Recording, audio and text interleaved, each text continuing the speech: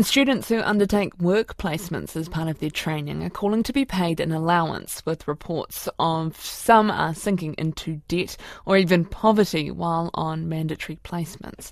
Some industries pay their trainees. Students studying in healthcare, social work and education do not get any funding there. A petition has been started for students in these sectors to receive a stipend to help cover living costs. Bex Howells is the spokesperson for Paid Placements Aotearoa. She says up to 45% of trainees are dropping out due to financial hardship. And she joins me now. Kia ora, Bex. You've done the numbers. What are they saying about students dropping out? Well, really, this comes down to the fact that it is really no coincidence that the professions we have chronic staff shortages in are the same ones that have extensive unpaid placement requirements. The issue is that students' allowance from StudyLink is only $300 a week, which is effectively less than half the minimum wage. We then actively restrict their capacity to take on paid work because they're doing unpaid training. Then we burden them with additional costs such as immunisations, uniforms, hospital parking, travel costs, childcare arrangements, and secondary accommodation if they're sent on placement away from home. So on top of 3 to 6 years of student loan, we plunge them into a debt just to afford to live. And we see dropout rates of up to 45% because this is just completely unsustainable. Is there a breakdown on that between social work, midwifery and nursing?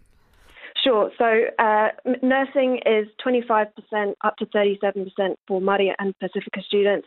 Nursing is 42% and social work is 45%. And so at what stage are people typically dropping out? Is it at the beginning of the course or further down the track when perhaps the financial pressures are increasing?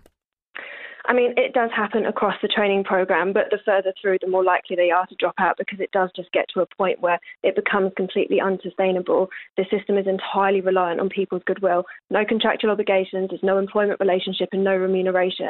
This just depends on their desire to serve their communities. But people cannot feed their kids with great learning opportunities.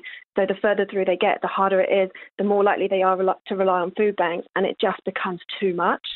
Are they giving that feedback back to the courses, saying they are having to leave because it is financially too hard?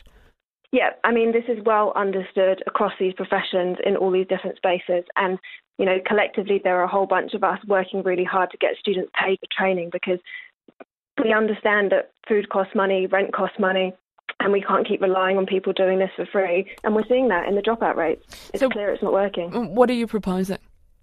So I'm advocating for paid training through the means of increasing student allowances. This won't make them employees. It doesn't require any changes to training or practice or supervision. We just want students to have enough to live on whilst they study. We want them to live with dignity whilst they train so they can focus on completing their qualifications and entering the workforce. Tēnā koe, thank you very much. That's Bex Howells, the spokesperson for Paid Placements Aotearoa.